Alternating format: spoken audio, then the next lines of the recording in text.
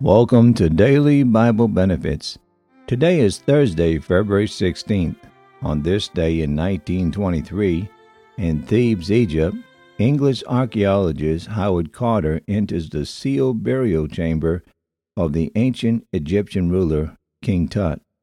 Today on the broadcast, I'll be talking about the truth about laziness. Proverbs chapter 3 and verse 4. The soul of the sluggard desireth and hath nothing, but the soul of the diligent shall be made fat. How do you say lazy in a positive way? Laid back. How do you say lazy in a slang way? Couch potato. Is being lazy a medical condition? Laziness may be a momentary state or an issue of character, but it is not a psychological disorder. Further, if you're concerned you might be lazy, ask yourself if you're feeling deeply sad, have disengaged from things you used to love, and are having problems with sleep, energy levels, or your ability to concentrate. What does the Bible say about laziness? Proverbs chapter 6, verse 9. How long wilt thou sleep, O sluggard? When wilt thou arise out of thy sleep? Yet a little sleep, a little slumber, a little folding of the hands to sleep. So shall thy poverty come as one that travaileth, and thy want as an armed man. Proverbs chapter 6, verses 6 to 11.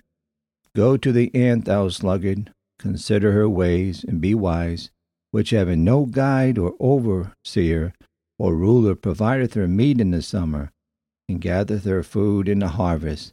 How long wilt thou sleep, O sluggard? When wilt thou arise out of thy sleep? Yet a little sleep, a little slumber, a little folding of the hands to sleep.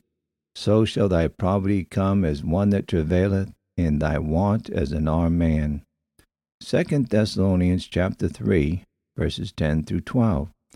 For even when we were with you, this we commanded you, that if any would not work, neither should he eat. For we hear that there are some which walk among you disorderly, working not at all, but are busybodies. Now them are such we command and exhort by our Lord Jesus Christ, that with quietness they may work, and eat their own bread. But ye, brethren, be not weary in well-doing. And if any man obey not our word by this epistle, note that man, and have no company with him, that he may be ashamed, yet count him not as an enemy, but admonish him as a brother. Those who are always ready to ask how little they may do for religion, rather than how much they may do, are serving their own gods. Charles Finney. Thank you for tuning in to Daily Bible Benefits. Have a good and godly day.